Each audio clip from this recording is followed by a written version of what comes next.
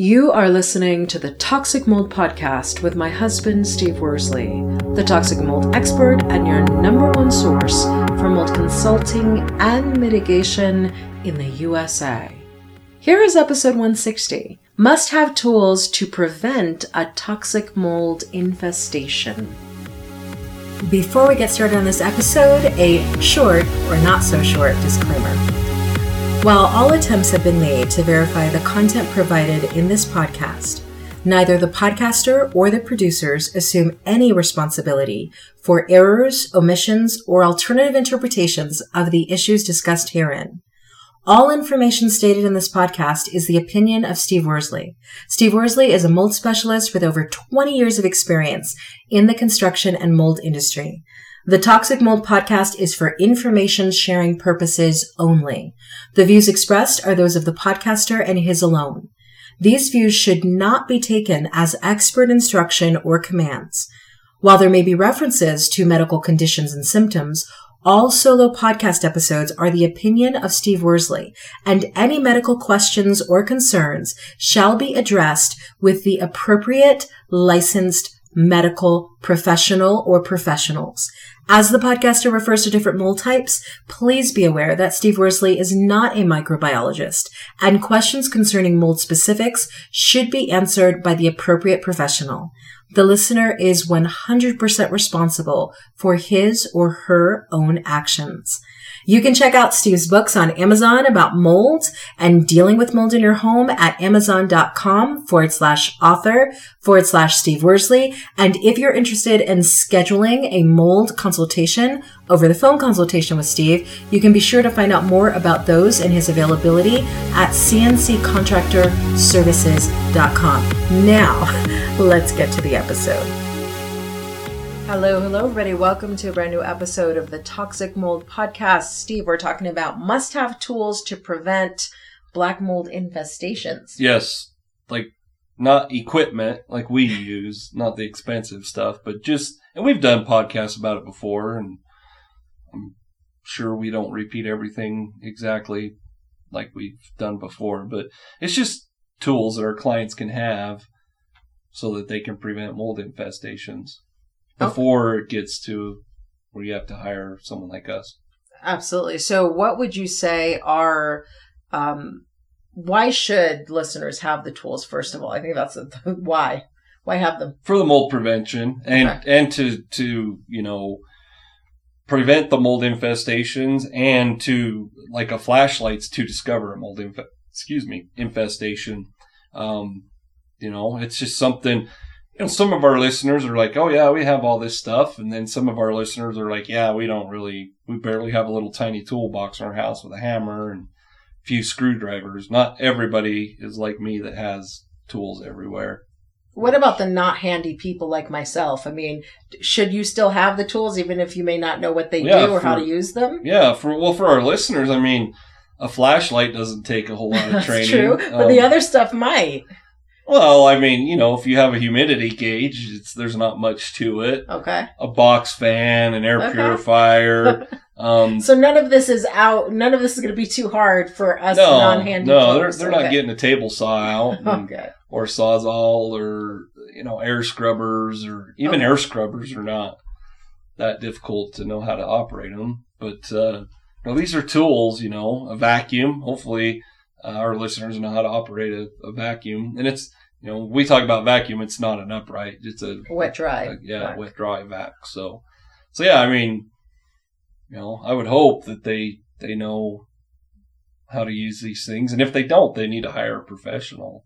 Or they could call me YouTube and learn. Yeah, that's like we talked about a few weeks ago about doing mold mitigation. YouTube's what I do it. I'll have to admit it. I'm not a mechanic, but if something needs to be fixed on one of the vehicles, I just YouTube it because it's cheaper than taking it into a mechanic. But what I'm fixing on our vehicles isn't making me sick. It's not an indoor air quality concern. So what we do is obviously a little more concerning when it comes to your health than what I use YouTube for. Exactly. Okay. So what tools do you suggest that people have handy? So I have, I wrote down a list and I Googled, of course, prices of things these days are right now is a little difficult. So, I Googled the prices and, so you just tell me which one you want me to explain, but something like a flashlight, humidity gauge, plastic sheeting, wet dry vac, some people call them a shop vac, a transfer pump, a box fan, air purifier, dehumidifier, fungicides, biocides, so chemicals. And then, of course, one of the most important things is our checklist that we offer. Absolutely, that you sign up via email on cnccontractorservices.com. That's free. That's free, so definitely download the mold investigation checklist. But some people may not know what a transfer pump is. Well, it just people probably have different terms. You could call it a trash pump. You could just call it I don't know what they would call it, but you can actually use a wet dry vac for that. That's more or less a transfer pump is. You plug it in, it's probably 0.5 horsepower pump. There's a discharge hose you put on it. There's a suction hose on the other end. And what you'd use that for is, let's just say your basement it flooded. You got a lot of water. You could suck the water, transfer the water from the basement to the exterior. That's why I call it a transfer pump. And so a transfer pump is not the same thing as a sump pump? No. Okay. No, a transfer pump's just something that you pull out and use as needed, whereas a sump pump is typically, not all the time, it's typically an attached fixture. Oh, okay. Meaning it's in a sump pit. You don't just go and plug it and then take it, let's just say, to your basement that's flooded and plug it in. I mean, you could, but that's not what they're designed for. It's attached to plumbing pipes and all sorts of stuff. Okay. Does that make sense? So a transfer pump is portable. Exactly. You can go buy it at Home Depot or Lowe's. You can, okay. Now, why do you say a box fan, meaning it not an oscillating fan or a stand-up fan, but a box fan? Okay. Just a fan. But I figure a box fan is bigger. I mean, not bigger, but it's a square. Yeah. So does it give you any advantages? No, I just put box fan because it's one of the most common. Okay. Like, we use fans that you can put underneath carpet and padding and all that. So what we use is a little more expensive, but it can be an oscillating fan, any sort of fan, just to dry out the area. And that's what you would use. And like I said, I put box fan because they're cheap. Like literally you can buy them for, when I did the pricing on it, it was $30. So, okay.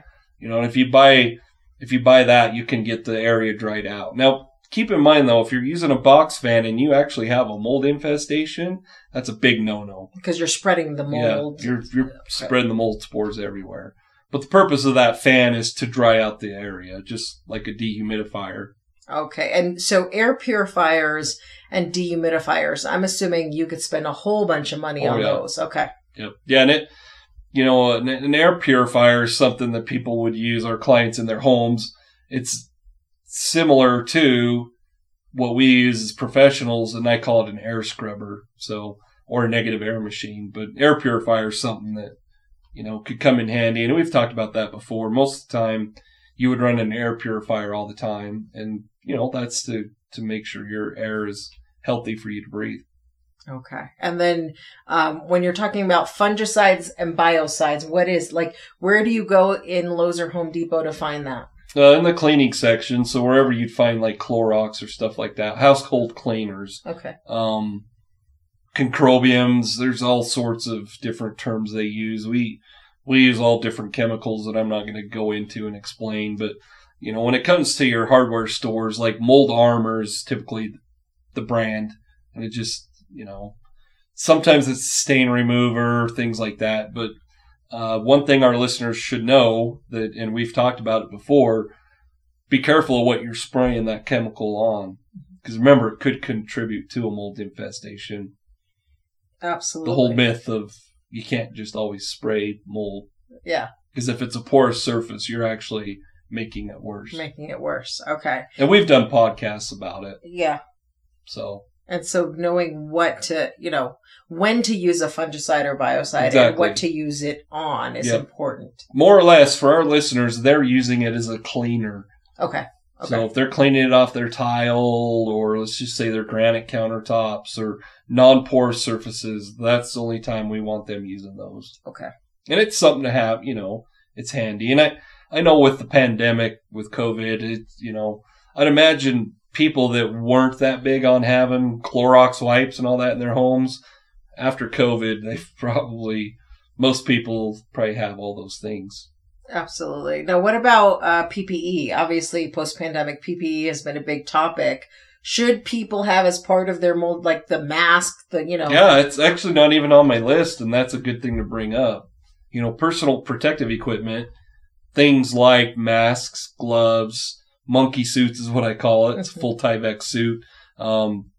Safety glasses, those are very important. And I didn't even think about that because that's more stuff we use when we're mitigating. But yeah, for our listeners, you should have gloves and stuff on when you're dealing with chemicals. Okay. That makes sense. And then what about the plastic sheeting? What is that for? So our listeners hear us talk about containments all the time when it comes to mold mitigation. And plastic sheeting could come in really handy if, let's just say, you have a laundry room down in the basement and for some reason something floods or breaks. You can put plastic sheeting up around that laundry room to keep all the mold concerns in that laundry room. Okay. And it's, for our listeners, it's something to do before the professionals get there. Absolutely. And so make sure you can contain. Yep. Prevents cross-contamination. That's what the plastic sheeting's for. We use it a lot, obviously, as mitigators for containments, vapor barriers, all sorts of stuff. But for our listeners, it is very handy to have if they need to just close off an airspace and make sure they're not moving mold spores from their laundry room to the upstairs bedrooms. That makes sense. And then the wet dry vac. Now, I think most people will have a wet dry vac, but I'm assuming that when you're talking about the wet dry vac in this sense, if it is ever going to be used for mold infestations, shouldn't that be a different wet dry vac from the one you typically use in your home? So you should have two? But what we're talking about, this isn't for mold mitigation. I want our listeners to know we're not trying to tell you to use these for mold mitigation. This is to prevent mold. And so that wet dry vac would be to, whether it's vacuuming, or if it's to suck up water, which a transfer pump can do too. But to go back to what you were saying, yes, we use them, but they're HEPA vacuums. Okay. So they're not your typical $120 vacuum. They're $1,000, $1,000 plus. So for what we're doing. Absolutely. So, but for our listeners, make sure, we're not telling you guys to use this for mold mitigation. No, this is prevention. Exactly. Yeah.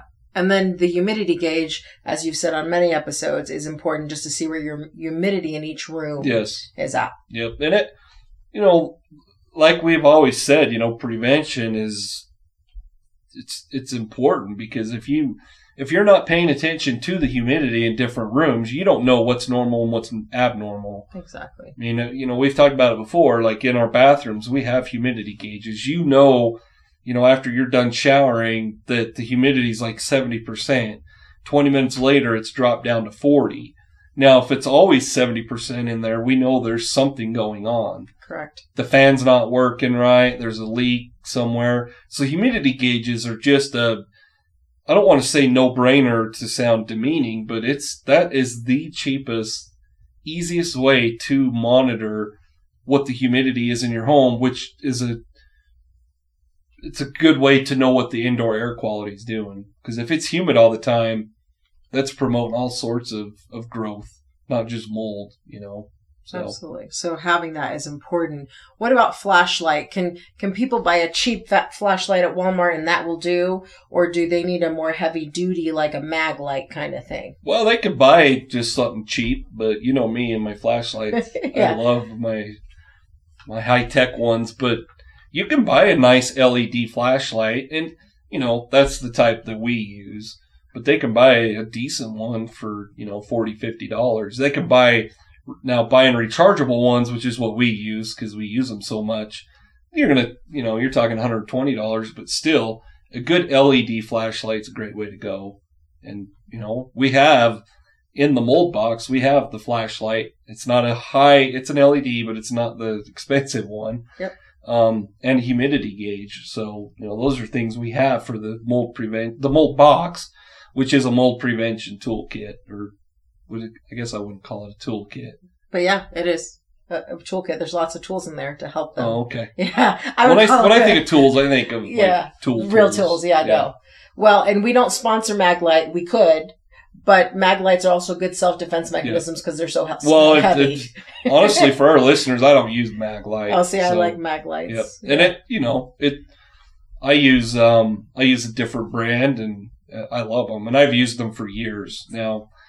15 years ago, I used the big old long Maglite that took 4D batteries, but we don't use those. We use a lot higher quality, in my opinion, lights. And we have flashlights, we have headlamps, we have... Oh, that's right. You do like your headlamps. Yeah. That's probably a good thing to add to this toolkit. The headlamp? Yes. Yeah, it comes in handy. You like that a lot. Yeah. And, when our technicians are doing mold mitigation, especially in like crawl spaces or... You need that.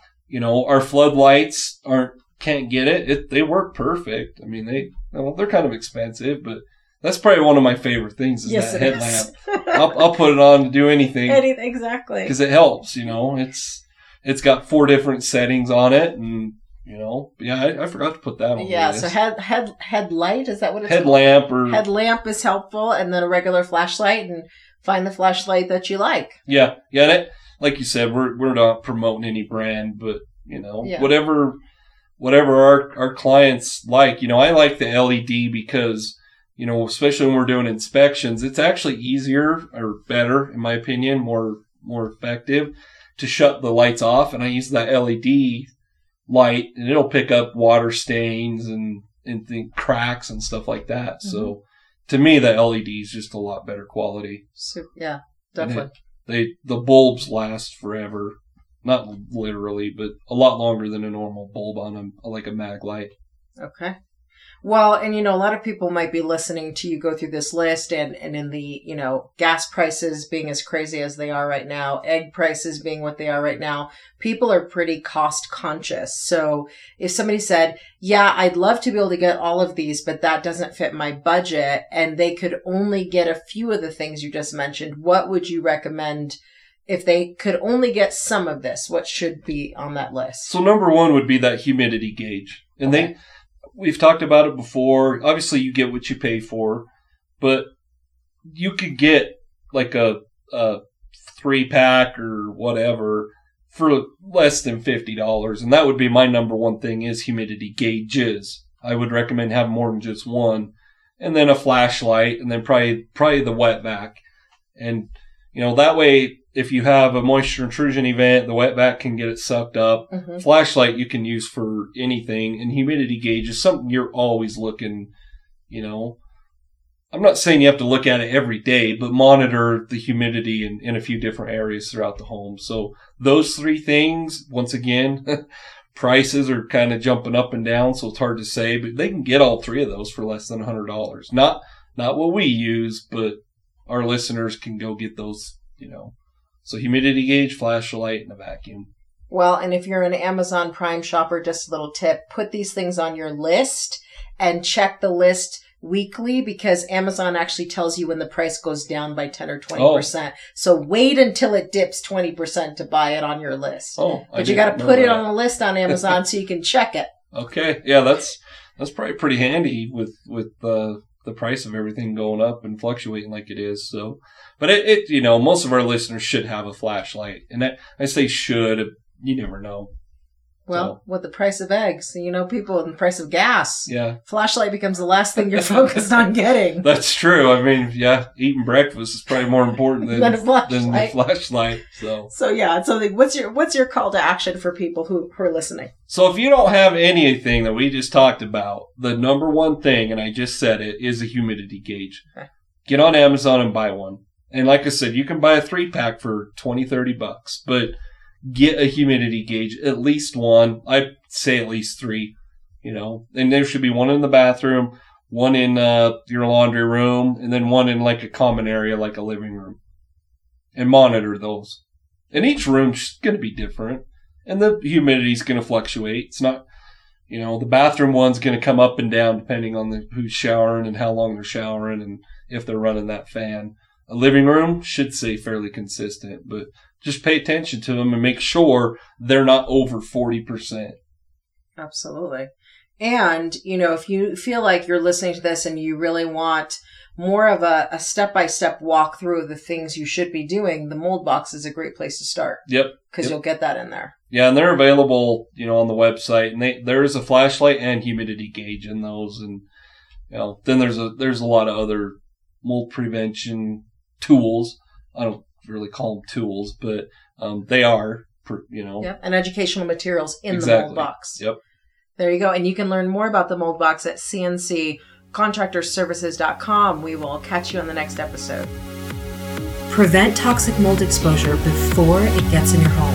Download Steve's free mold investigation checklist at tinyurl.com/CNC mold checklist. Again, download Steve's free mold investigation checklist at tinyurl.com/CNC mold checklist.